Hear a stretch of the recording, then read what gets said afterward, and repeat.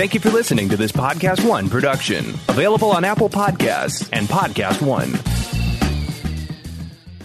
Hey guys, Riley here with Rule of Two. And do you love DC movies, shows, and comic books? Well, we have good news for you. DC Universe, the ultimate DC membership, is offering a special 14-day free trial to our listeners.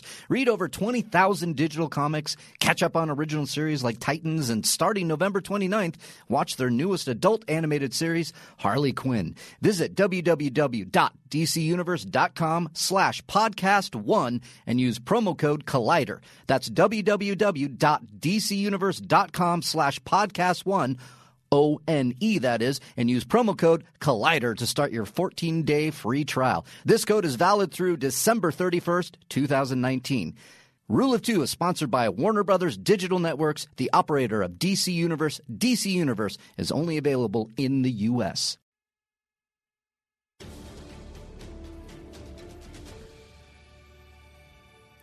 Finally, I have Mark Fernandez back here on an all-new episode of Rule of Two. Rule of Two is back, everybody. Thank you for joining us. Back.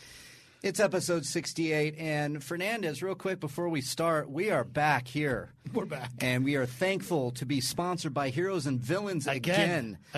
I love this. I am wearing the Mandalorian shirt. You are repping some Star Trek on the other side of the table. I'm repping some Star Trek, man. There's only you know, when I was a kid, everybody was like, James Bond or Indiana Jones. I would say both. Both are awesome. Why can't you like both? Star Trek or Star Wars, again, both.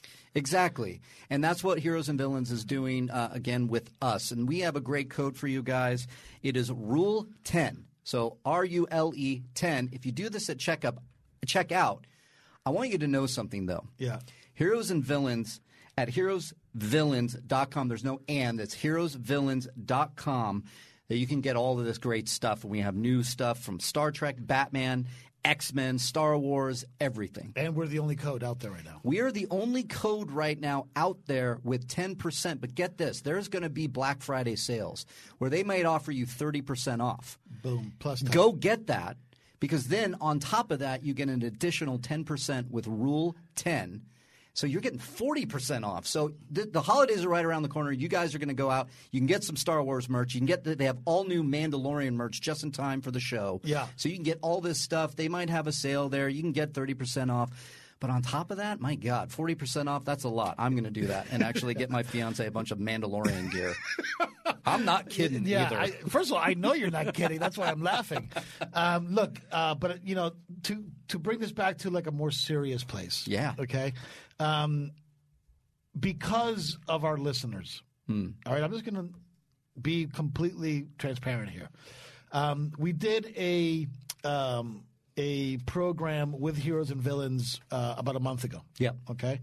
And the top two shows that were referring people and went back and forth was Collider Live. Yep. You know, which you're a part of. Catch that every day, Monday through Friday. Yep. 10 a.m. on the Collider Live YouTube channel. That's right. Great plug. Yeah. Thank you. And Rule of Two. Yes. Okay, so that means that the Rule of Two Army came out in force. That the Rule of Two Army supported us in such a meaningful way that Heroes and Villains re-upped with us for a second sponsorship. And that's only because of the action that you guys took on our behalf as partners in this show. And we can't tell you how much we love you guys for that. We can't tell you how appreciative we are of that. And I know we don't always see eye to eye. There's a lot of people on the show that dislike me. There's a lot of people that say you're a yes man, which he's not, you know, because he and I argue. That's the whole basis of the show. I'm a yes man, shill man, right. Disney is paying for everything, kind of guy. But look, that's what Rule of Two is about, you know, and there's always two. There's us, Collider, and there's you, the audience, right? Yeah. There's Riley, there's me. Yeah, lately we've had some guests and stuff just to change it up a little bit. But bottom line is we couldn't do this without you guys. Thank you so much from the bottom of my heart. I can't tell you how much it means to us to be able to show a little momentum with sponsors, to be able to say that, you know, we can actually try and hit that dream of break even with all this stuff. And look, you know, we know that it's you guys that make it possible. And, you know, rant over, but thank you guys very much. Thank you from me as well. I echo everything you said, and this kind of stuff, it helps. So you putting in Rule 10 at checkout at heroesvillains.com. You get some good holiday swag. You get Mandalorian. They have all new Mandalorian stuff and just released Star Trek, Batman, and Joker stuff. So we're hitting not only Mandalorian stuff perfectly because of the timing, but Batman and Joker stuff. And Star we Trek. like that Joker movie. Oh, yeah, Star Trek's fine. First of all, we love that Joker movie. If you guys haven't heard our review, in the office like 2 weeks ago, the cinematographer and the composer were in the office. True story. Because I actually don't think you were there with me. I don't know. I wasn't. So the cinematographer and the editor and the composer of Joker were here in the studio doing an interview with Steve or somebody. And I had mentioned to them how much we liked the movie, and I had mentioned to them our review. Yeah. And the cinematographer told me he listened to the entire thing. Oh, my God. That's awesome. I didn't know that. That he listened to the That made my day. Yeah, the entire Riley Roundtable Joker review. Go out there. Go listen to it if you haven't heard it. Yeah. It's got a little bit of that Rule of Two vibe. We go deep into the Joker. Yep. It's a little bit of a tough conversation because it's a tough film. Yeah, it is. But anyway, we had it. Anyway, we had it. And it was good. So there it is. Heroesvillains.com. Put in Rule 10 at checkout. You get 10% off additionally to anything else that's going on, holidays or otherwise, there at the site. And they're great for supporting us. You support them. So thank you for that. And it's Rule of Two, episode 68. We're going to get into The Mandalorian because finally, you and I are here talking about the first 3 episodes. Yeah, let's do it. And we're also going to talk about Jedi Fallen Order. You've been playing it, but we need you to set us up because this is Rule of Two, and it's episode 68. Rise.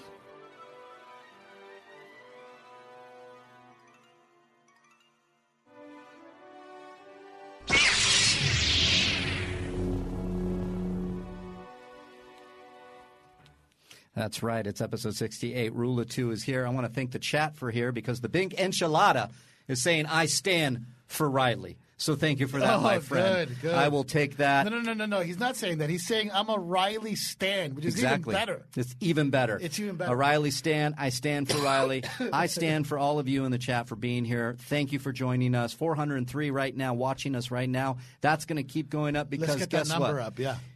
Because the two of us are finally back together. It has been weeks since not only I've seen you, you're on Sith business, but we haven't been able to truly talk about The Mandalorian, which is the meat of this episode. Yeah. And look, there's a lot to get into with The Mandalorian. I refuse to make it a thank God The Mandalorian is here. Everything is great about it because I do have issues with it. Sure. But I got to tell you something. Episode 2 of The Mandalorian. I believe it's called The Child. The Child, correct. Directed by Rick, and I always slaughter his name. Famuyiwa, who's the director of a movie that I absolutely love called Dope. Dope, yeah. Which is one of the first movies to ever really dig into the whole Bitcoin concept. That's right. With A$AP Rocky, who I've worked with in the past. Man, what an episode that was. But look, that's jumping the gun a little bit.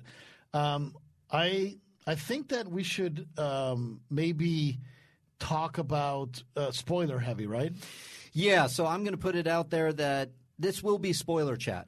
Unfortunately, we did it last week. We did it on Jedi Council as well. It's a little bit difficult to avoid spoilers when you consider what it's about. So I'm going to issue the spoiler alert now. If you're listening at home, you haven't seen The Mandalorian, either 1, 2, 3, all of them, come back when you've seen all episodes so you can join us for this conversation because let's get into it. We have to. Yeah. Otherwise, we're talking about just vagueness, and that's hard to do. So, look, do you want kind of like in a good news, bad news type of thing, should we go into my critiques first or should we go into the good first? I would go into the good first. All right, let's go into the good first. I would say the good. And, well, let me preface this by saying we'll start with something that's like on the level of like you were being honest with me, but it wasn't necessarily like, oh, my God, positive. But you were like, what is this? Yeah. With the first episode. But then. Yeah, so look, I mean, the first episode, as I understand it, and look, I was very lucky to go to the premiere, and it was a lot of fun, and Favreau was there, and Filoni, and they had a really heartfelt speech that they gave to the audience. And I started seeing how this all started developing behind the scenes a little bit. I was able to kind of put together the puzzle pieces. Right. Okay? And it turns out, as I understand it, is that Jon Favreau wrote this script on spec. Yep. Okay? He went to Lucasfilm with it, obviously having an incredible track record with Disney. Mm-hmm. Okay, so obviously being one of those people that if they come knocking, you listen to them. He's made him a lot of money. And he's also made them a lot of headway in their franchise properties, right? Right. Not just the MCU, but also the Jungle Book and Lion King and all of these things that have been very, very, very successful for them. I believe The Lion King broke $1 billion at the box office. And I think Jungle Book did too. Or it got damn close. Yeah, I mean, the guy is just like, he's a rainmaker now, okay? Yeah. He's come a long way, kind of like our fake George Lucas says, has come a long way since Swingers, okay? Now, it turns out, and I kind of connected this dot because there's a show on Netflix. I think it's called The Chef Show or something like that. Mm-hmm. Yeah. Where Jon Favreau goes to Lucas Ranch to cook a meal because, they have their own farm and their own like their own produce. Believe that? And I watched that episode based on your recommendation, and I loved it. It was a good episode, right? It was a great episode. And in that episode, you get a little behind the scenes of the relationship between Favreau and Filoni. Yep. Okay? And you see a little bit of Filoni's kind of, there's a certain what's the right word to use? He's a little bit shy. It seems like he's got a little bit of a shy. I was going to say soft-spoken. A little bit timid, a little reserved, but very genuine, right? Mm-hmm. Like very open and kind of held back. And it seems like that worked perfectly to become an apprentice to George Lucas. Right. So, and he really had a true love and passion for this stuff. And it made him a great sort of executive producer, director on the Clone Wars, right? Mm-hmm. All behind the scenes. Everything working with computers. He has this great line. I forget where he mentioned it, but it's like when he was shooting that first episode of The Mandalorian, he was like, oh my God, we have to deal with the sun. Right. Like, the sun is a factor. Yeah. Something you're not aware of when you're in animation. Right. It's like, oh, my God, the sun. Like, I've never even thought about the sun when it comes to creating my stories. Yeah. So there was definitely – you can tell that there was definitely a huge gap between the Clone Wars and live action. Right. Okay? A huge gap. But you can also tell that because Filoni met Favreau – because Favreau is the voice of God, what's that character in the Clone Wars who dies? The Mandalorian. He's actually a Mandalorian, right? Who dies in the Clone Wars? I'll find it because I don't know either. I mean, that's some canon stuff. Gexler or what's it? I know where you're going with it. I'm looking as fast as I can right now. Okay. He's definitely, and he's also. Well, we can get into it, but. I'm going to find out right now. I can't because I cannot find it fast enough here. Anyway, Kexler or something like that. He ends up, spoiler warning, he ends up dying in The Mandalorian. In the Clone Wars. If you guys are out there. Pre-Vizsla, that's who it is. Pre-Vizsla. Thank you. The chat helped us out. Thank you very much, Rule of Two Army. Mm-hmm. So anyway, he plays Pre-Vizsla in the Clone Wars, and he did such a good job that he was only supposed to be in one episode. But it kind of, him and Filoni seemed to get along so well that he stayed in the show much longer than his arc was supposed to be. It eventually ended, and I think it actually ended great. And that's probably because Favreau and Filoni developed a relationship. Yeah. Okay? And he's also now Paz Vizsla in The Mandalorian, Episode 3. He's in it. He's what? He's in it. Paz Vizsla is a character, a Mandalorian. It's Jon Favreau coming back into the role in The Mandalorian. Oh, really? Not the same role, but the same lineage. I see, the same lineage. So he's Paz Vizsla in The Mandalorian. He was pre-Vizsla in the Clone Wars. Wow, that's cool. Yeah. Hey guys, stopping the show real quick to ask you this. Do you love DC movies, shows, and comic books? Well, we have good news for you. DC Universe, the ultimate DC membership, is offering a special 14-day trial to our listeners. Visit dcuniverse.com/podcast1. Spell it out, podcast1, O-N-E, and use promo code Collider to start your free trial. DC Universe has so much to offer, including the action-packed original series like Doom Patrol, Young Justice, Outsiders, Swamp Thing, and Titans Season 2. It doesn't stop there. The highly anticipated adult animated series Harley Quinn premieres on November 29th. Tune in to see Harley, voiced by Kaylee Cuoco, break things off with the Joker and attempt to make it on her own. Will she be the newly liberated Queenpin of Gotham City? Catch new episodes on Fridays. If you want to experience more DC, watch new animated films, enjoy classic animated series remastered in HD, binge some fan-favorite DC shows, watch classic films, and so much more. If reading is more of your thing, DC Universe has over 20,000 digital comics that you can access all at your fingertips. DC Universe is available on your favorite devices so you can watch on the go. Don't waste any more time. Start your 14-day free trial today. Visit www.dcuniverse.com/podcast1 and use promo code Collider. That's www.dcuniverse.com/podcast1. ONE. Use promo code Collider to start your 14-day free trial. This code is valid through December 31st, 2019. Rule of Two is sponsored by Warner Brothers Digital Networks, the operator of DC Universe. DC Universe is only available in the U.S. So Pretty look, cool. we're going to do something slightly different on today's show. Okay. So when it comes to the super chats, we see you.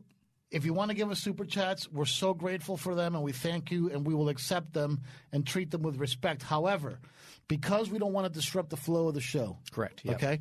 We're actually going to wait until the end of the show to read all of the super chats together back to back. Yep. So a lot of you guys out there have been saying this, and look, we totally respect your opinion. You've been saying that the super chats throw the vibe of the show off. We agree, and we want to still do the super chats, but now we're going to do them at the end of the show. So Cody is going to be capturing them. Yep. And then at the end of the show, we'll take 10 minutes, and we'll do all the super chats back to back if there's any more than the one that Tasty Waffle just said. There you go. So anyway, back to The Mandalorian. Back to The Mandalorian. Okay. So we got some Jon Favreau love. We got some a little bit from the cooking thing, but you were on to something. I'm driving at something. Yeah. I'm driving at something. And this is kind of counterintuitive to what you and I have been saying, to what Christian has been saying, to what maybe Ken's been saying, that we all kind of wanted Filoni up front. Mm-hmm. Because he's the one that's learning it directly from Lucas. He's the one that seems to understand the canonical, if that's even a word, consequences of all the threads. Like, he knows it. He knows exactly. If he's mapping out a movie, he can tell you why it connects to not only Rebels, Resistance, Clone Wars, so on and so forth. We trust him. Absolutely. We trust him. Yeah. Right? So now you have a guy coming in to direct live action who also has a lot of experience with animation, like incredible experience with animation, but also has a lot more confidence than Filoni.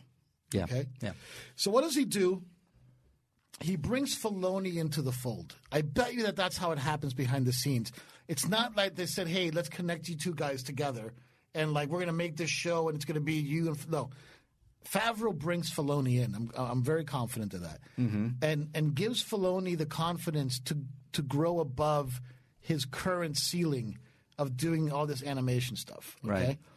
And then helps with all the details, the Camino clone patch. Yeah, like some of these little details that you get that connects the whole kind of story. That Favreau's like.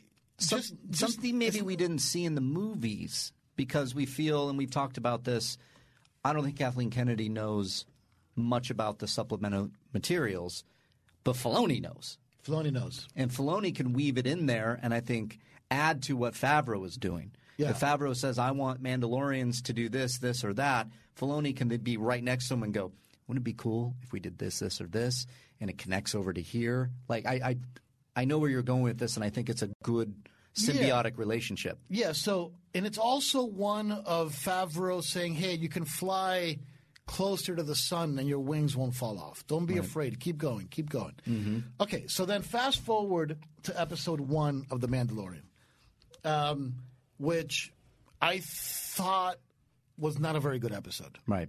Okay? I thought it was a cool setup, but it felt incomplete. Mm-hmm. And like you and I talked about it, I think the next day. Yeah. And I was like, I'm a little frustrated with this first episode, but I'm going to reserve my judgment because you got to see it in the context of the show. Right. And I think I said it like this. First off, I loved it because it was my first jumping into the world, and I thought they did it very well.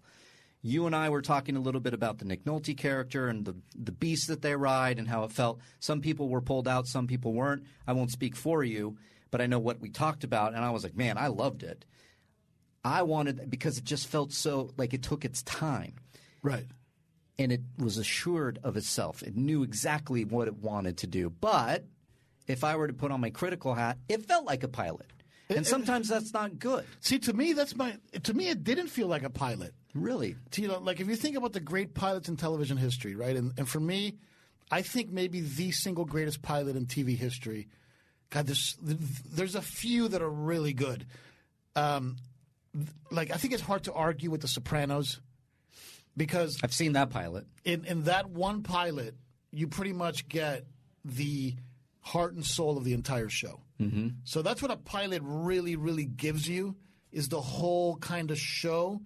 And I still don't – look, and television has evolved quite a bit since The Sopranos. Okay? Yeah. It's already been a while. And now it's like even though The Sopranos was also serial – as in one episode leads into the next, as opposed to procedural, where it's just more based on a format that can be replicated week to week, like let's say Star Trek or right. And they're not connected.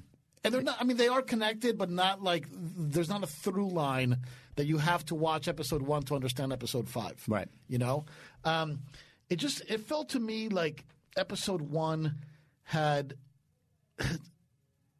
Like I guess my biggest frustration is that I had kept hearing. These are going to be $10 million an episode shows. Right. Okay? $10 million. You know? These are the kind of numbers that Game of Thrones spends.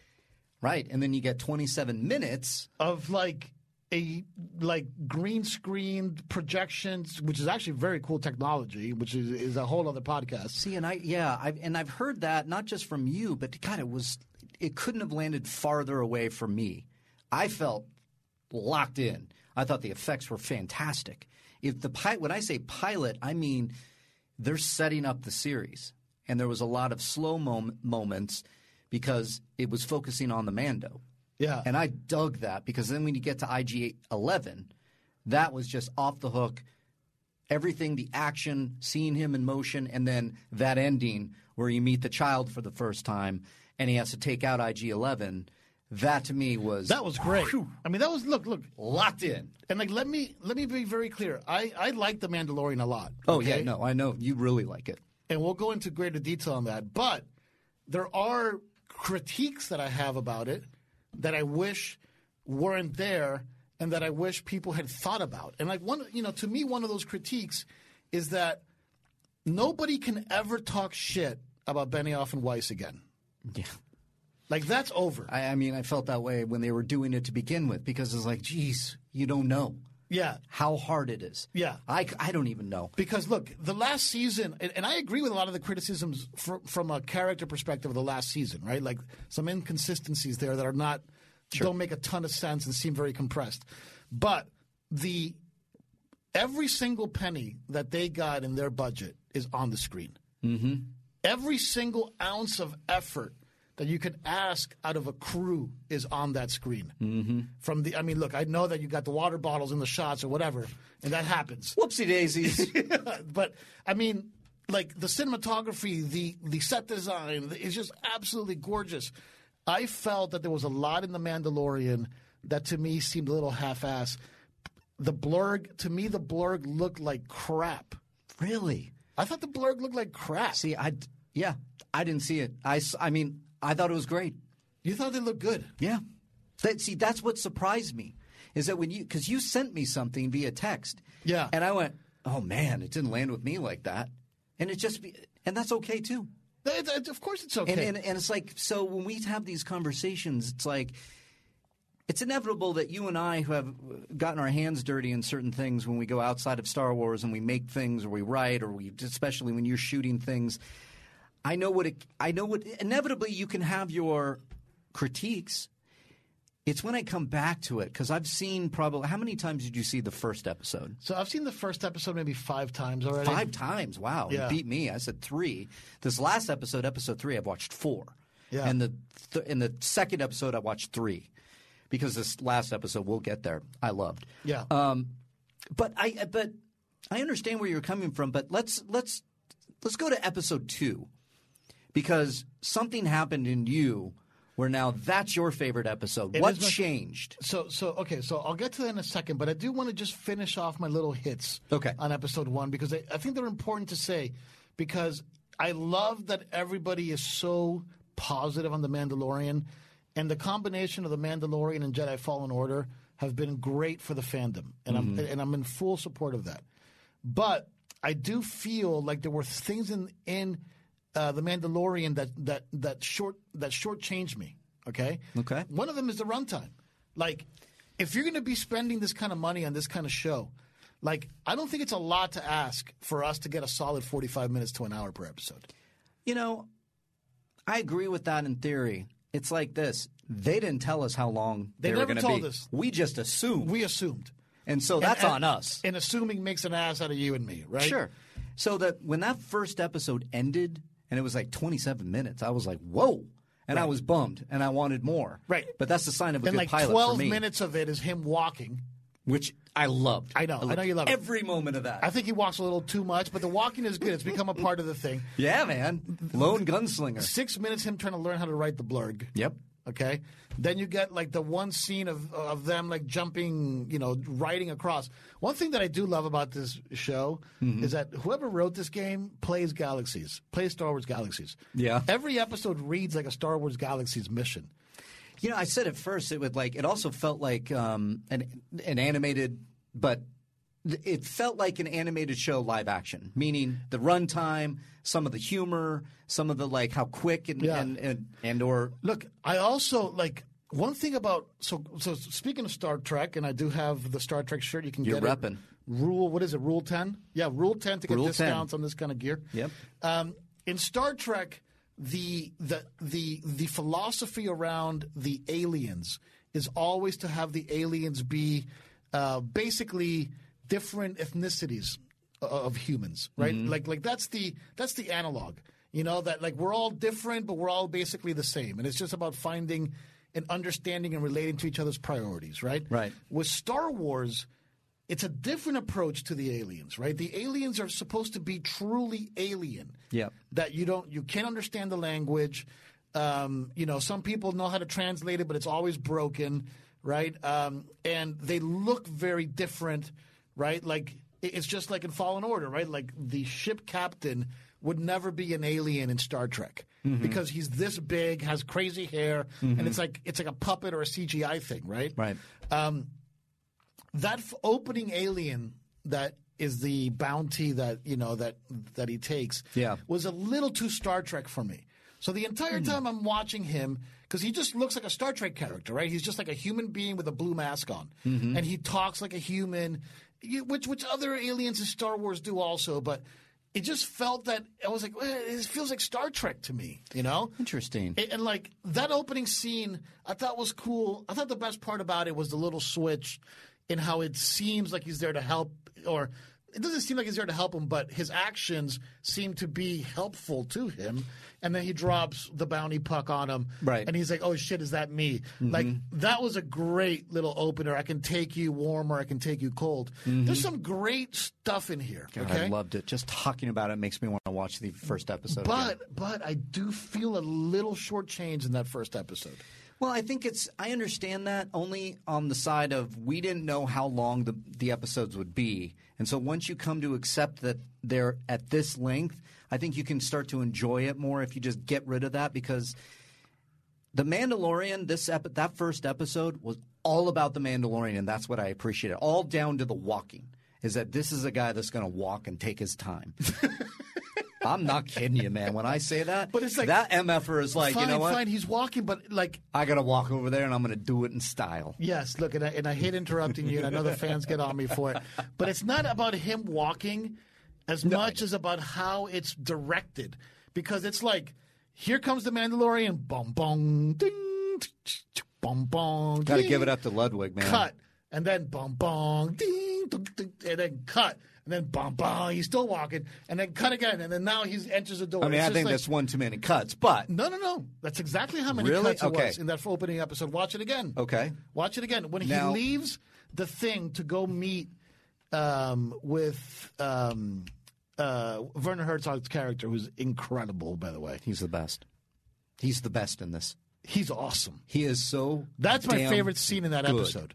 Is when he first meets Werner Herzog's character, right? And you see the renegade stormtroopers.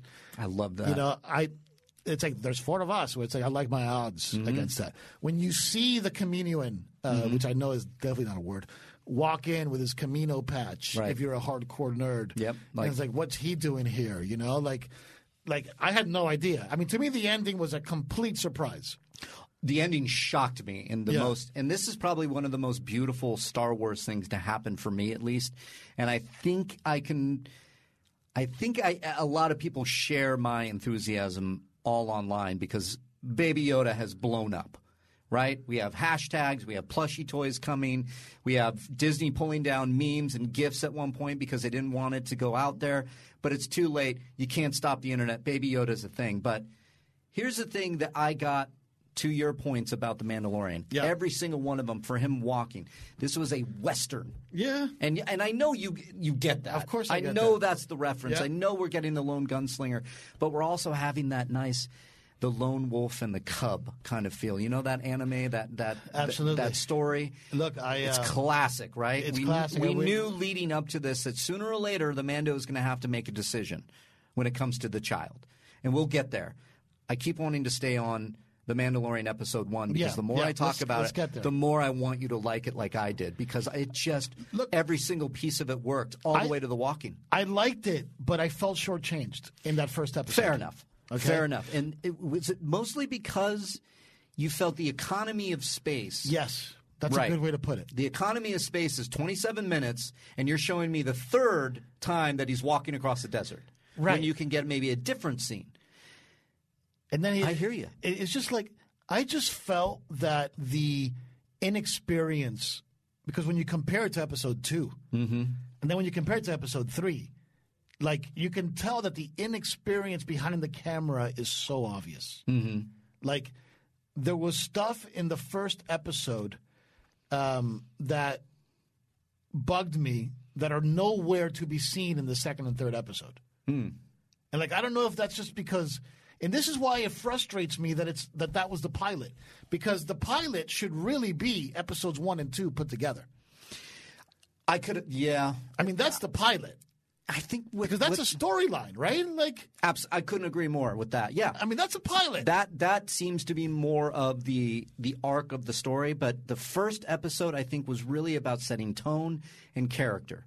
And that's it. That's all they wanted to accomplish. So it's like the Mando, it took its time. He was assured. He walked. He did all these different things. But it was like, I don't know what it is that just felt so perfect for me. You know what I mean? Yeah. And look, all the way down to him walking, you're like, God, look at the beauty of this, right? You can look at it from a aesthetic point of view rather than story. You can just look at it and go, this is Star Wars? This is awesome, right? You can do it that way. Yeah. Or you can stop and go, well, how does this go in there? Which I get. I'm doing the same thing. But at the first episode, I'm like, he's walking again.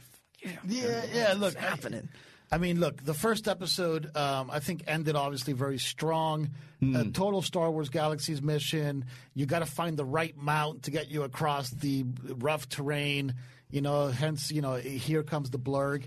I do see that in every episode, it seems like he gets into trouble. Okay, and I'll credit Jeremy Johns for pointing this out in his review. I thought it was very astute and very true.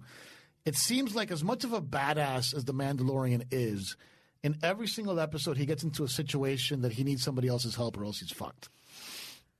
I mean, it's like an ass pull.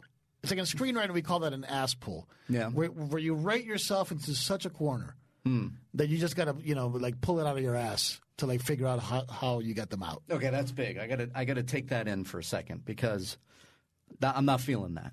It's fine. And I think it's like. The Mando. Because let's go to episode 2. Okay, well, let's start with episode 1. Okay? He's just kicking everybody's ass. Right. All right? He seems to magically get to the blue guy's thing as he's trying to take a dump and puts him in carbonite, right? So he's got stealth, right? Yep.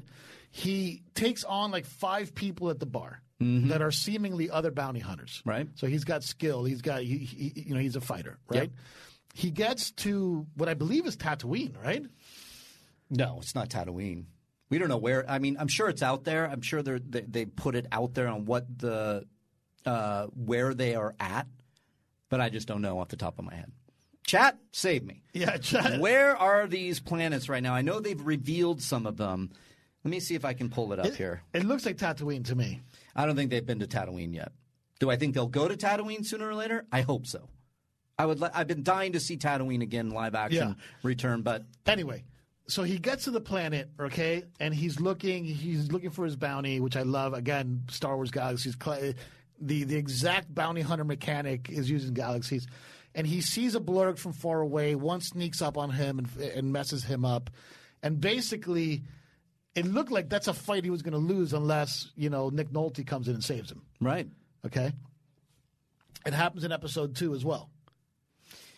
I'm almost finding it. It's here on our own Collider.com. I just can't find it in the... Oh, my God. Somebody in the chat saying Arvala 7? That sounds about right. It's very simple. Go on with your point while I find this because it's buried somewhere in this article. So look, anyway, I think that as many problems as I had with the first episode of just under-delivering to the lofty expectations that Star Wars has in my irrational brain, it all felt good when the target bounty is revealed. Yeah. And for the first time, since Star Wars has been bought by Disney, did I say, oh, they're trying to push the story forward. They're trying to give us exposition on the things we care about the most. Right. And that, to me, made me almost forget the fact that Filoni has no experience directing, and it shows very clearly on screen. The fact that I thought the music in the first episode, even though I love the samurai hits, I think the theme just takes me back to like a 70s weird Western sitcom thing. Sitcom? Or something weird. Wow. God, I can't even hum it right now, but I've been humming it for 5 days straight. It made me forget all that because it was like, holy crap. Mm-hmm. Is that Yoda? Right. The species. I mean, it is. I think it might be the biggest, most monumental twist in Star Wars since Luke, I am your father. I agree with you there because we know Lucas has said so, he's made it purposely vague that the two species of Yoda and Yaddle. Yeah, Yoda and Yaddle. He didn't want to reveal where they're from. Yeah. How they are, what their species name. There's one more that's also canon. I forget the name, but there's also one other one. So it was Arvala 7. Yeah. Is one of the planets. That's all I'm getting from this one article. Yeah, look, guys, we don't have a producer on this show. We don't have a fact checker on this show. We got Cody in the booth doing the best he can.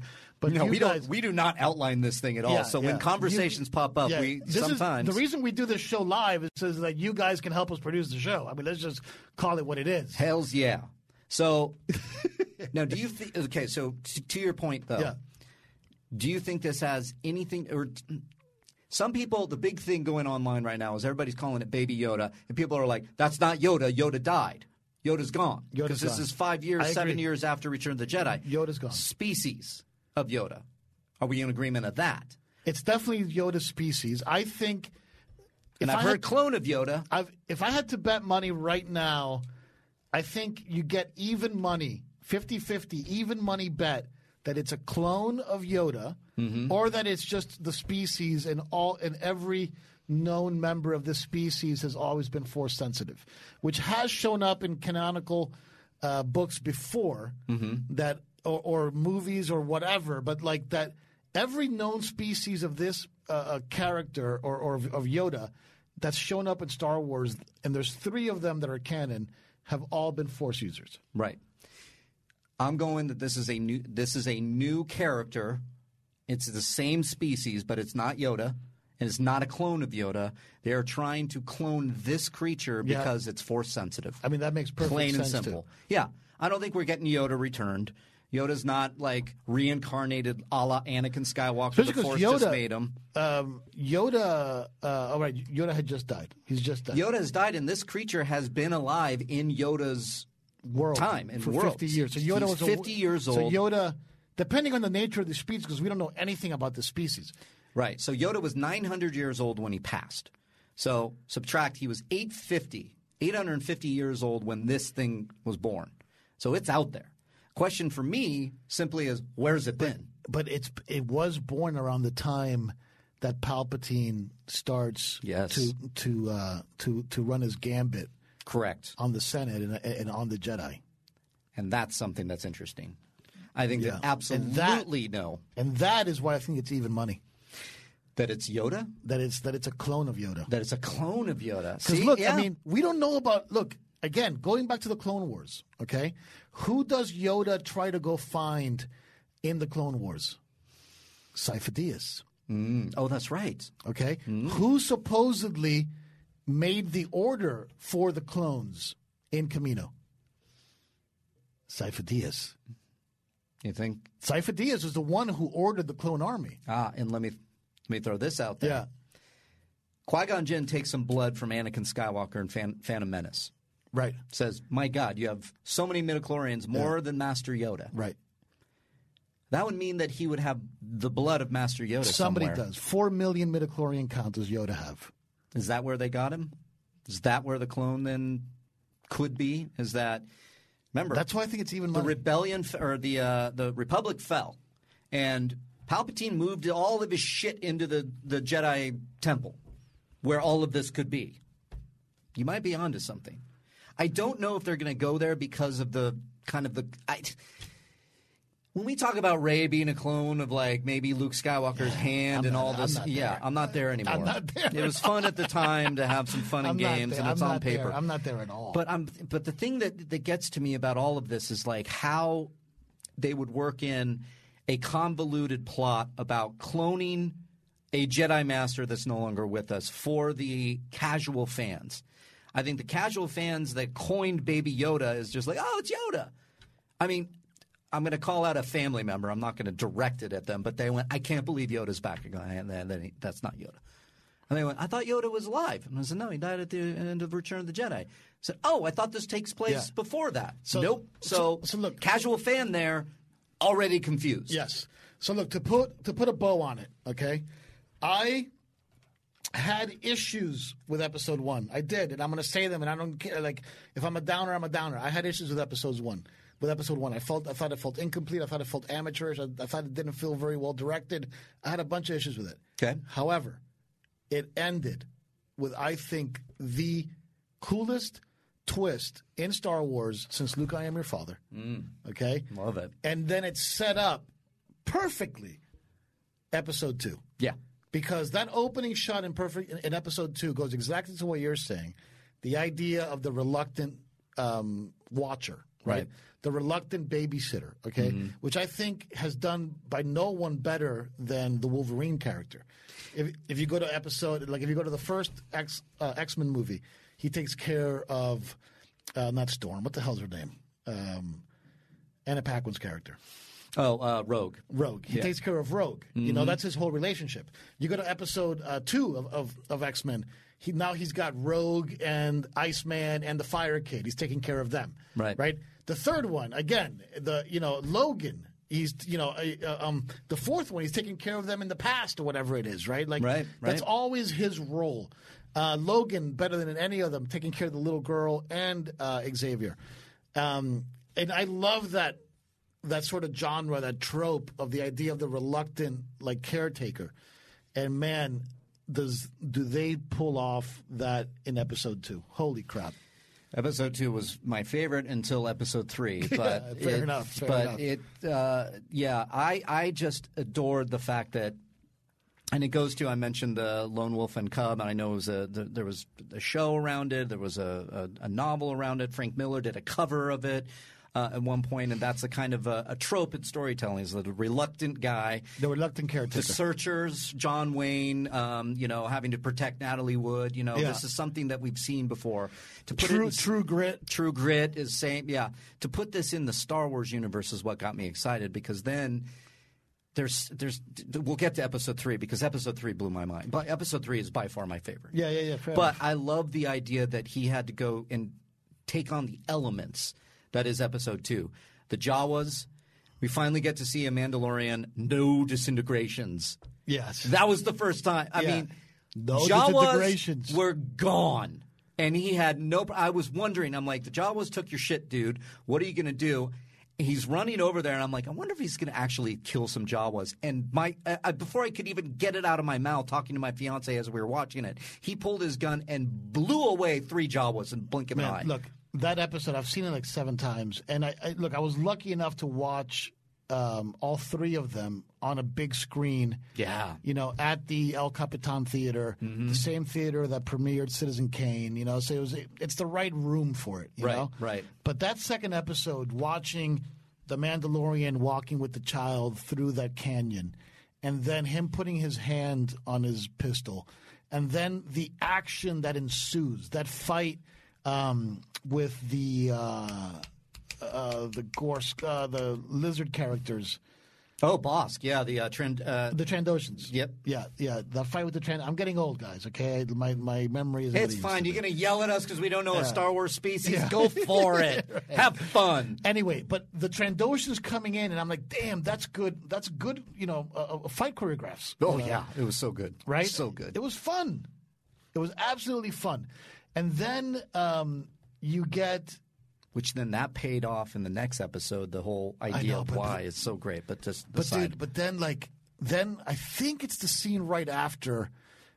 There's a moment where he's tending to his wounds, and the child gets out of his little baby carriage. It's got to be the cutest. I mean, I thought Baby Groot. It could never, ever, ever get cuter than Baby Groot. And this thing is cuter than Baby Groot. I mean, this is the cutest friggin' thing I've ever seen ever. Have you seen the meme of Gizmo saying, I'm the cutest thing ever, and then Baby Yoda, and it's like, my beer you will hold. Right, it's great. Right. It's great. Yeah. So then, everybody in the theater was like, when he's trying to, tend to his wound, and he gets out, and he does that thing where he raises his hand. So you're talking about the Mudhorn, the beast that he's going. No. This is way before. Before that. Okay. He's tending to the cut that he got from the Trandoshan. Right. Okay. And he's tending to it, and the little Yoda walks out of the carrot of the little egg, and is gonna he's trying to touch him. He's going to do the E.T., man. He's going to use the Force. And everybody in the theater was like, oh, my God, is this really happening? Mm-hmm. Because this is the first time that we're really seeing the Force in its most natural, unforced, pardon the pun, kind of way. Right. This is Force we can relate to, right? Because Rey Force, we have trouble relating to it because everybody's telling us, yeah, she's super Force sensitive, super powerful. Kylo, we know he has the Force, but we never really saw him get it, right? We never saw him really learn it. Mm-hmm. This is Yoda, little baby Yoda. Of course, we think he's got the Force, and this is Rick Famuyiwa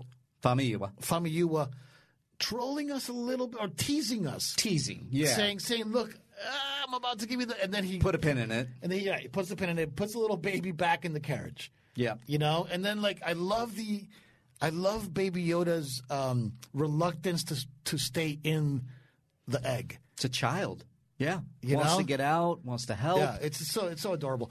But then that leads into what I got to tell you, man, made me feel for the first time since Revenge of the Sith, watching a Star Wars thing where I was like, damn, this is the feeling that I've been searching for. And I'm glad you got there. And that's when I saw the Jawas. Yeah, the Jawas was so fucking cool. Yeah, man. I was wondering how that humor would land for someone like you. I love that. For the fans and everything, because at one point they're chanting the egg, and they're dancing around. And I've never felt something that felt so Star Wars to me, as ridiculous as that sounds. I know. It really did feel like Star Wars. It did. Man. I can't describe it, but everything has, to a certain degree for me, with this series. Even, Gilman or whoever that guy was at the beginning of the episode 1. That just worked. And I know you likened it to Star Trek, but for me it landed differently. This, though, there was something about just the simplicity of man versus nature, because I put the Jawas in that category. They're kind of respective. They're they live on that planet. They're scavengers. You have to deal with them. It's like almost like everybody that lands on that planet, whether it's Arvilla 7, if that's what that planet was, you're going to have to deal with Jawas. It just is kind of you're going to have to deal with the rain kind of thing. And it was so great. See, that's why I thought it was Tatooine. Because of Jawas. Because of the Jawas. Yeah, but they had red eyes instead of kind of gold silver eyes. You notice? I'd see, and that's what I didn't notice distinguished it from me. I'm like, well, this is not the planet. This is a different planet. And that Jawas kind of are indigenous to certain climates. Maybe it always seems to be sand climates. So, are there I want to say, chat room. Were there Jawas walking around Jakku? I think there was. I feel like they're indigenous to sand planets, but I could be wrong. But it just landed with me so great. The big giant, and I see it here. Thank you, Sluis Friggins. The big hairy Cadbury egg. It was a giant Cadbury egg that they wanted to eat. Is that what the animal is called with the horn, the Cadbury? It was a mudhorn. Mudhorn. No. Cadbury. You know Cadbury eggs. Oh, the Cadbury egg. Gotcha. Yeah, so it looked like that, and I thought it was so great. I thought it was so perfect. And it's just one of my favorite things about writing that you do with characters, and I heard this and I'm going to butcher it, but it's like you basically, for character development, you put them into a tree, and then the story is basically throwing rocks at them. And what is that character going to do? Are they going to take it? Are they going to dodge? Are they going to get out of the tree? All these different things. So this was him. You found the child. You took the child. You have to go back to your ship, and everything that could possibly go wrong went wrong. Yeah, I mean, look, people are making good points. We're 50 minutes in. We haven't even talked about episode 3. We haven't talked about Fallen Order. That's how much we love The Mandalorian, I guess. Look, we haven't talked about The Mandalorian yet, you and I. Okay, we haven't. This is long overdue. I have so much stuff to talk about with episode 2 because I was a little kid. I was 7 years old again, watching The Mandalorian go up against the Jawas. Mm-hmm. Okay, I thought it was brilliant how Nick Nolte's character, I forget the character's name, but Nick Nolte's character comes and tries to make peace with the Mandalorian and the Jawas. Guns are my religion. Mm-hmm. Great exposition there. Him trying to burn them with the flamethrower. Mm-hmm. And the comedy of them all moving in sync to the side. I mean, these were Star Wars moments that I was like so happy to see on screen, man. Yeah. And Rick did such a good job with this episode. And then you get to the mission, which is we want that egg from the Mudhorn. Okay, then he goes to get the egg again. It was like that episode was like a 30-minute little micro hero's journey for me. Yeah, it basically had all the little points to it, and then you go get the egg. And this dude, which is a great sequence, those special effects I thought were great compared to the blurg. Something about the blurg just looks off, but then you got that moment where the Mandalorian again got his ass kicked, just like in the first episode where he needs somebody to give him an ass pull out of this bad situation, and little baby Yoda lifts up the creature, and dude, the entire theater was just like, "Oh my God, they did it!" And they went for it. Ludwig Göransson's score plays 2 notes of the Force theme and never finishes. Doesn't touch it again. It's perfect. Yeah. But pulls back because he's not fully there. And I love that. I love that there was a little nod in the music to that Force theme that we all know and love. So let me ask you this. When we get to – because we need to get to this, let's touch a little bit on episode 3, the sin, and then we got to talk a little bit about your first impressions of Jedi Fallen Order. Episode 3 was my favorite. Deborah Chow, who's running and doing the entire Obi-Wan. I'm sorry to cut you off. What is going on? I'm sorry to cut you off. And we're probably going to run a little bit late here. We probably are. But sorry, Cody. Cody, you've seen these episodes, right? We're not spoiling this for you. No, yeah, you're good. All right. Jesus, I was feeling bad. All right. Every episode of The Mandalorian seems like it has that one scene that I wish it didn't have. Okay? In episode 1 is I didn't need the blurgs. The blurgs. Like running around, ba-da-dum, ba-da-dum, bum-bum, ba-na-na-na-na-na-num, and then fine, my favorite part, but go ahead. Right. Yeah. I didn't need that. In the second episode, I didn't need the little montage of them fixing the ship. Really? It's just you landed there, huh? Yeah, I just didn't need that. You know what? It's funny because in the Clone Wars, they have this conceit of like the 1940s reporting. Mm-hmm. You know, like check. You know, terror in the galaxy. We're having Luke Skywalker, right. Qui-Gon Jinn. Yeah, right. And that little conceit is very specific to a time period, right? It seems like they're trying to create an aesthetic in the show that is also kind of like a send-up to the 70s. I mean, it feels like the 70s. You know, like cross-dissolves to show the passage of time is a technique that's rarely ever used anymore. Right. It's just not used anymore. It is a well-known passage of time technique, the dissolves. Very, very particular to that era. With the music, I just didn't need that so much.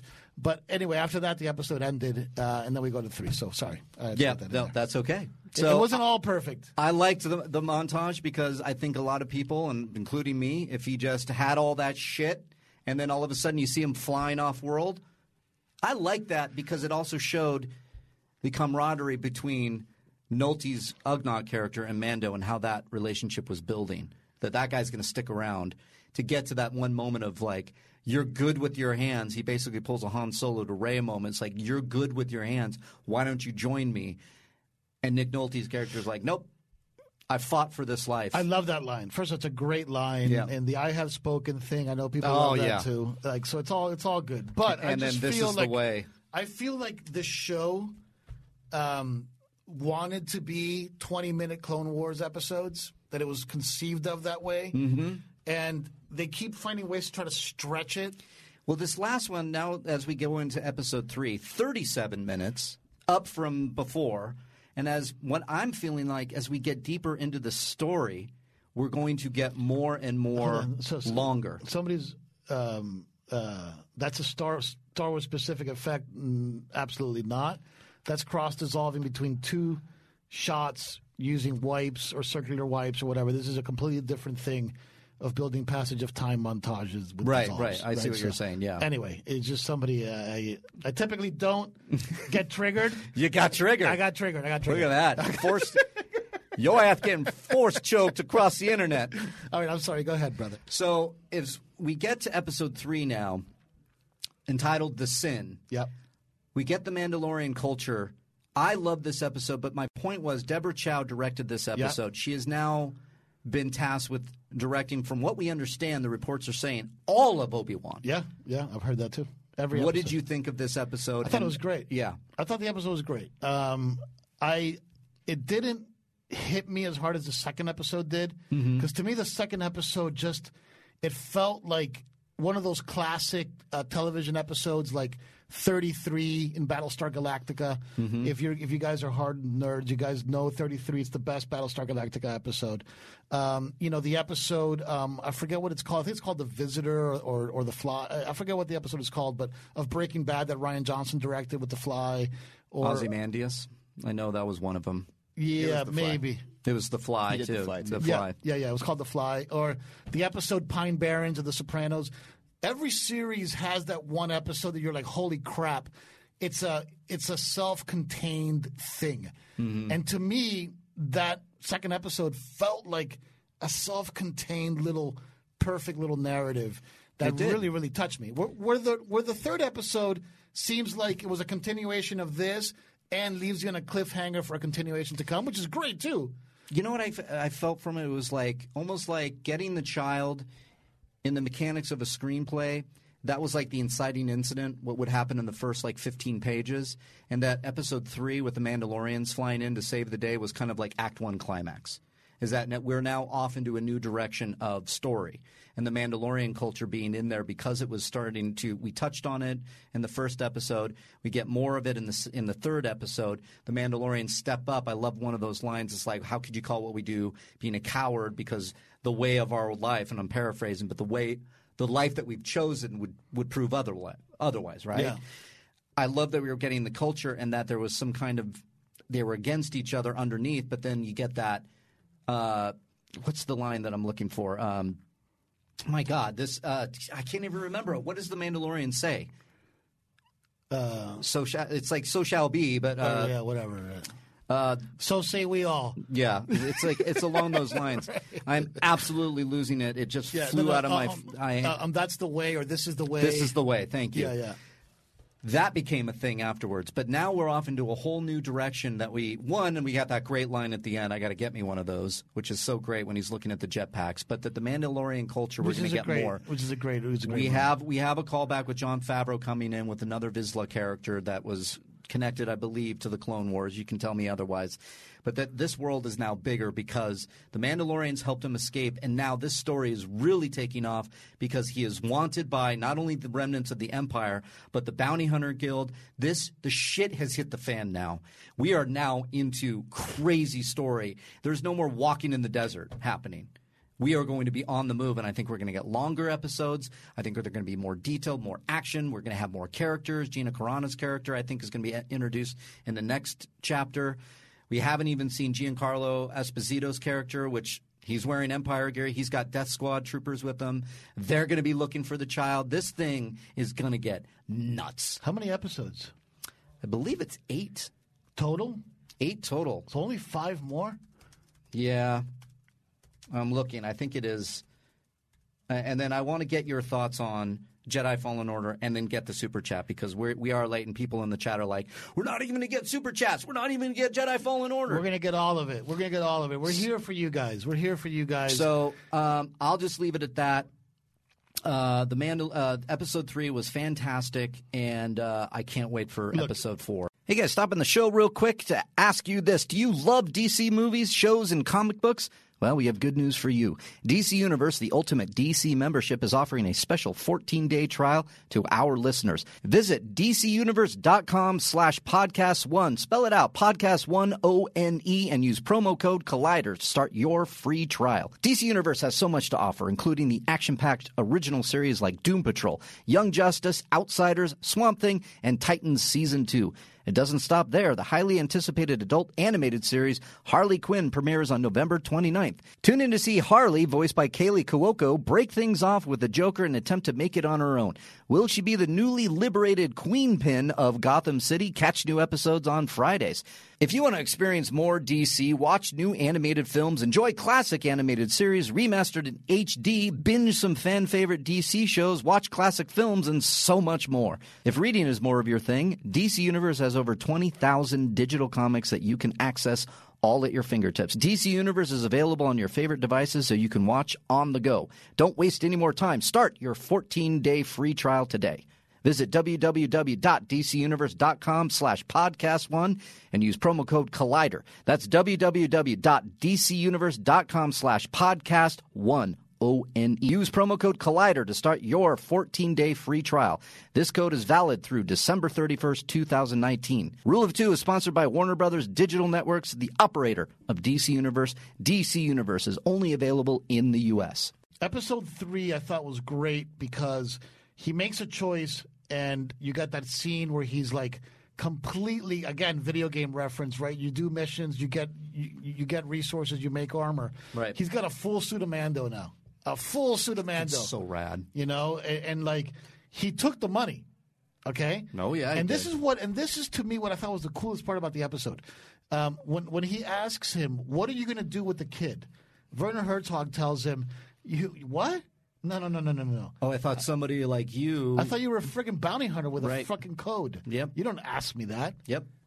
And to me that was great, you know. And somehow Werner Herzog in the back of his head, I think, always knew that was, you know, the end.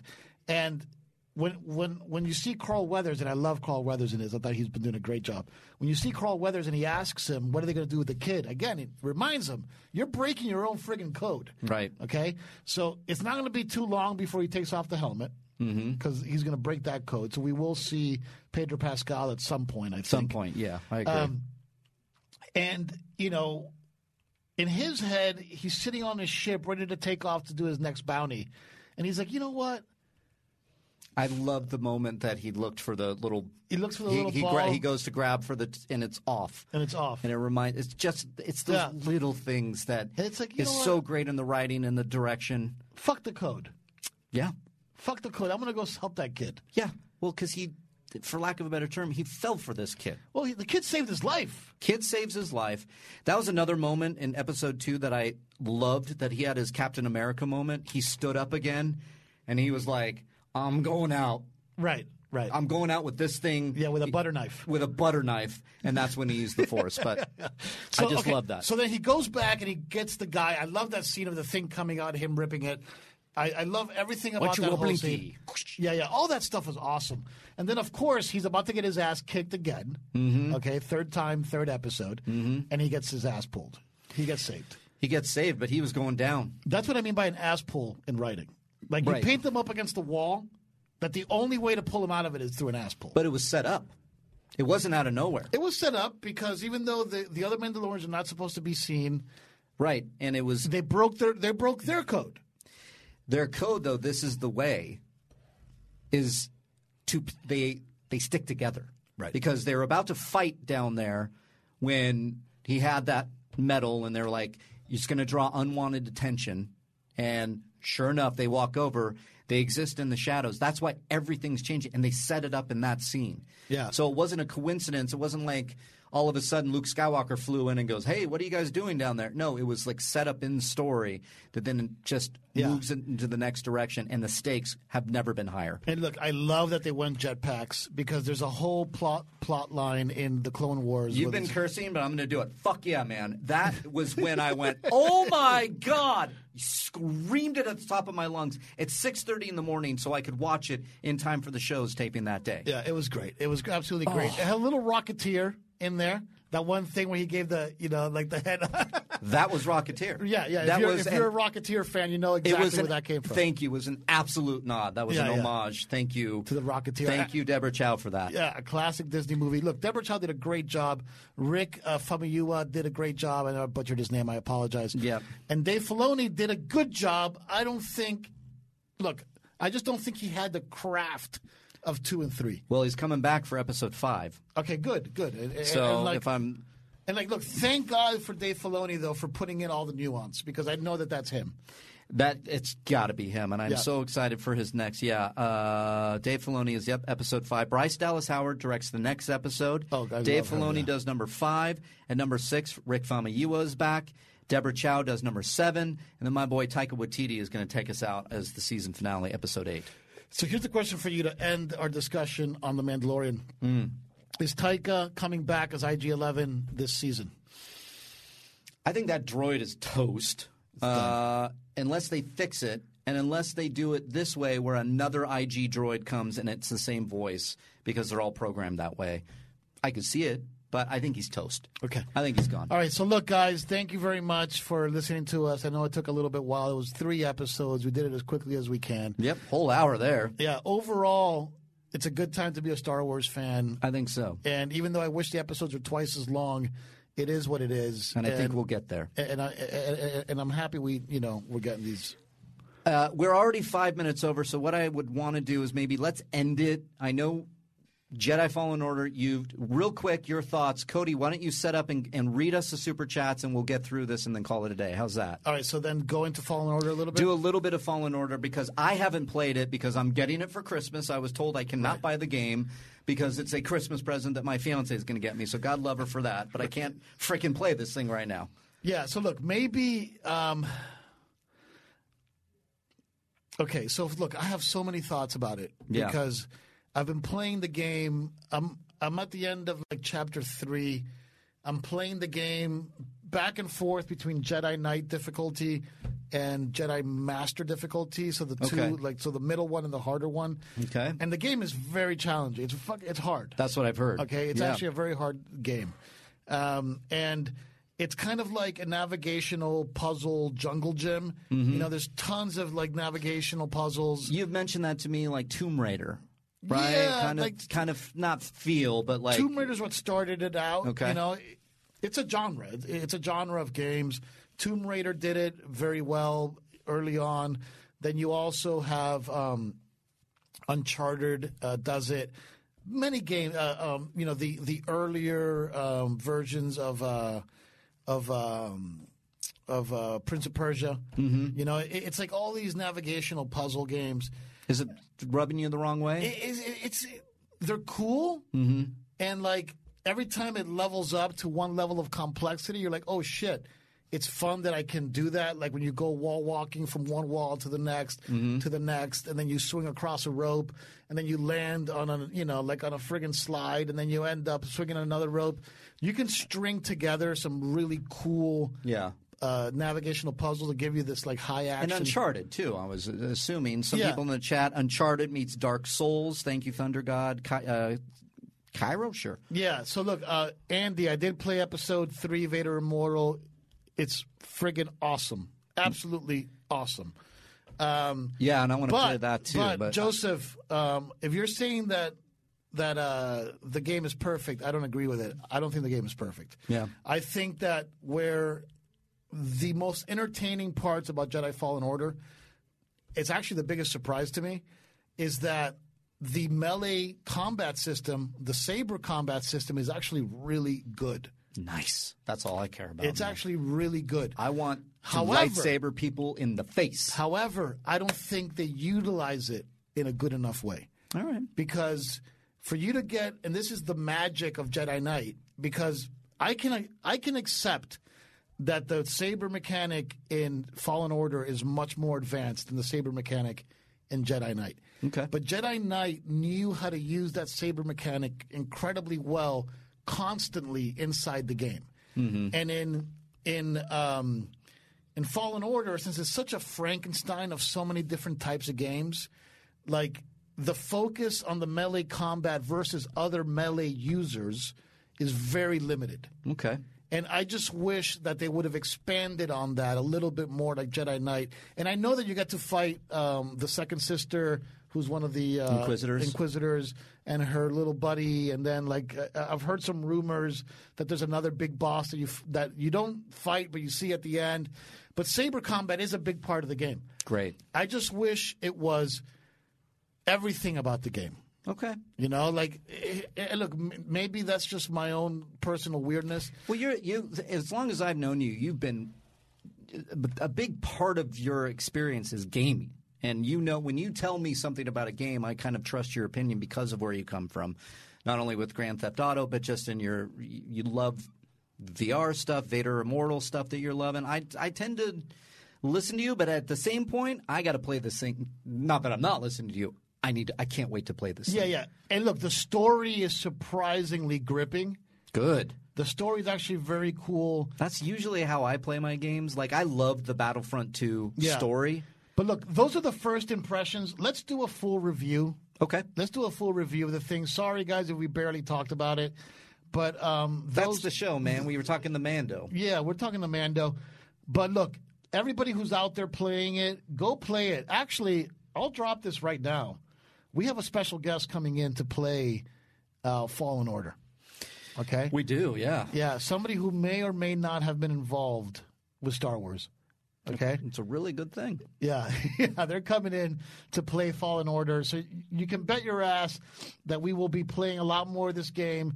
After you get your hands on it, let's do a review on it. Sounds good. Okay, let's dig into it because I could talk for another hour just into this. I mean, I've been playing this game for fucking 6 hours or 7-8 hours already. Yeah, see. It's hard. It's difficult. It's very difficult. That's why over break I'm going to be definitely playing it. So, all right, as we wrap it up here, Cody, if you want to grab – I don't know how many super chats. If you want to read them off. Yeah, we got about 9 or 10. 9 or 10. All right, let's do it. Let's just do it real quick. Let's try to get through them. Guys, thank you for the super chats. Thank you for the super chats, everybody. We're going to do our best to answer them right now. Go for it, Cody. Yeah, and next time, sorry, Cody, next time we'll try not to keep the show this long. Yeah. And do it a little earlier so everybody gets their super chats. But now, I don't see a lot of people complaining in the chat, but here we are. Super chat time. Let's do it. Here we go. First one is not really a question, but Tasty Waffle says, The Mandalorian feels like a wonderful combination of a Star Wars tabletop role-playing game session and a kid playing with his action figures. I love that. Tasty Waffles is kind of right on the money for me. Tasty Waffles, I'm totally with you. For me, it's a little bit, just because of my experience, it's a little less tabletop, a lot more Star Wars Galaxies. But this show is literally Star Wars Galaxies.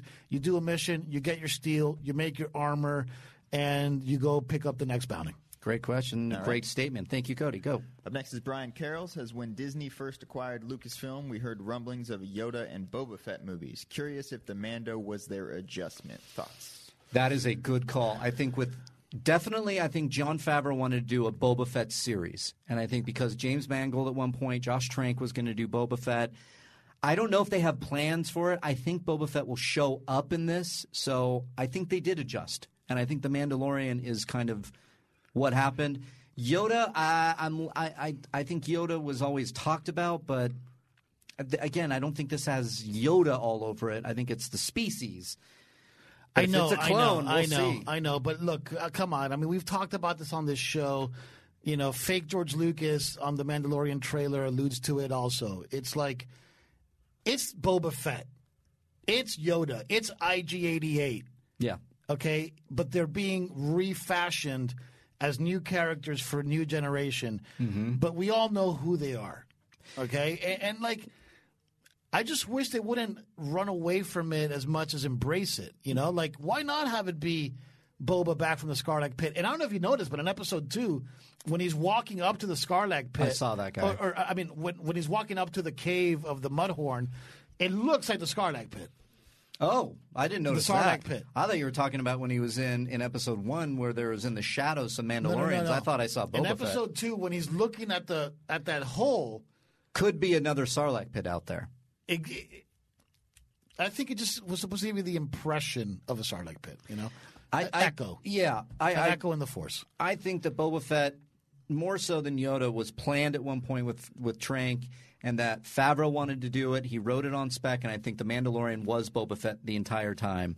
So, and I think they've made adjustments. Yeah, so great question. Yeah, great question. All right. Up next is Nick Webster says, while I do enjoy the show, I think you could skip episode 2 of The Mandalorian and not miss a beat. Learn nothing except that Baby Yoda can use the Force. Well, that's kind of a big beat. That's the whole point.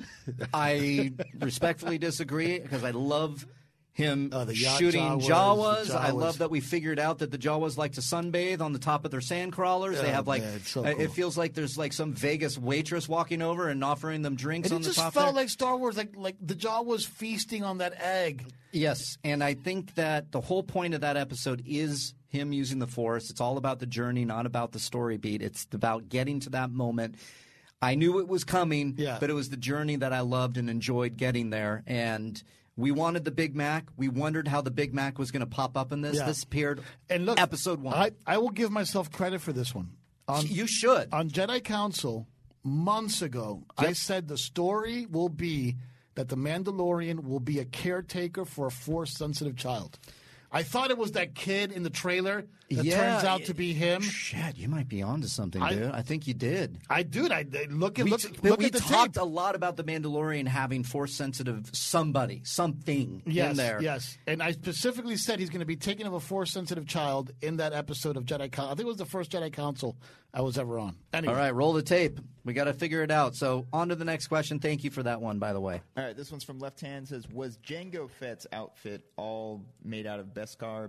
It's a great question. Yeah, I wonder if it is. We should go to the fact checker on that. We don't have one yet. We're looking to find one. We'll get a fact checker in here sooner or later. One fact that I want confirmed is I believe that Jango Fett and Boba Fett are not Mandalorian. That they just wear the armor of Mandalorians, but they do not subscribe to the religion. I think they're not from planet Mandalore. I think on Wikipedia it does say that Jango Fett was a Mandalorian warrior. Was he? Okay. I'm not sure if he was born in Mandalore, but that he's described as a Mandalorian warrior. But I don't know. Fact checkers. I don't know. If you guys want to jump in the thread there, let me know because I was confused. I didn't know. Somebody said, "Hey, reminder, Boba Fett and Jango are not Mandalorians," and I went, "They're not?"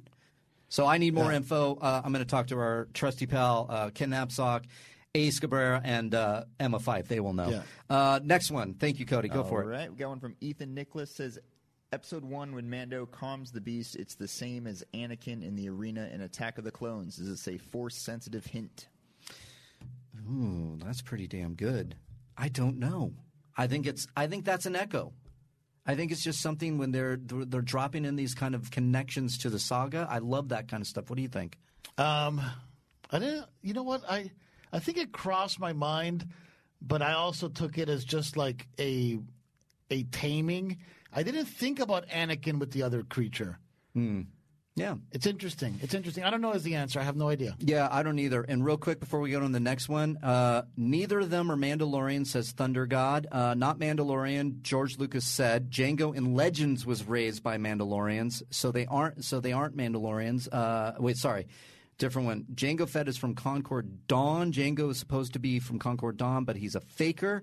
So we're hearing he Django drives a DeLorean. He's not Mandalorian. Django is not officially Mando. Boba is a clone of Django. Yes, I knew that. Django stole Mandalorian armor, so that's checking out to me. So thank you for that in the chat, Cody. What's the next question? All right, this next one's from McFreezy, who claims that George wanted another Luke, I am your father moment, where in Revenge of the Sith he reveals Palpatine to be Anakin's father, but it never made the final cut. I saw that in the chat. I like that idea. It makes sense, and it would be a very interesting. I've heard that too. It would be a great, kind of full circle thing to happen. Yeah, it was left purposely vague, and then apparently in the comics they did kind of confirm that that's true. Yeah, and look, and also there's been word that Colin Trevorrow said that Palpatine was not supposed to be in Episode 9. Not in his version, and then JJ said otherwise. Said, otherwise, and that he did consult with George about Episode 9 before it started writing. Yep, and that George maybe confirmed this point that this super chat is actually talking about, that Palpatine is more involved in the bloodline than we ever knew. Yeah. We're going to find out, hopefully, in Rise of Skywalker. Great, Cody. What's next? All right. Brad Hoyt says, Filoni is humble and self-deprecating. It's a mistake to correlate that to his directorial talent. Plus, where would you like the Star Wars movies to go after Episode 9? So, look, fair enough, and I understand the point, and it's a good point. I just feel that there was some timidness, or that's not even a word, but there was a lack of mastery of the craft in that first episode. It's just the way I looked at it. I mean, forget whether it's about Star Wars, forget whether it's about anything. The crafting of that episode, I thought, left some stuff to be desired. And maybe it's because of the way it didn't tie in as a solid piece. Look, again, that ending, you could put that ending in front of anything, and it's going to be an awesome ending. Yeah. Because it's a creature that we care so much about. Yeah. That if you're a fan and you see that and you don't love it, you don't have a soul.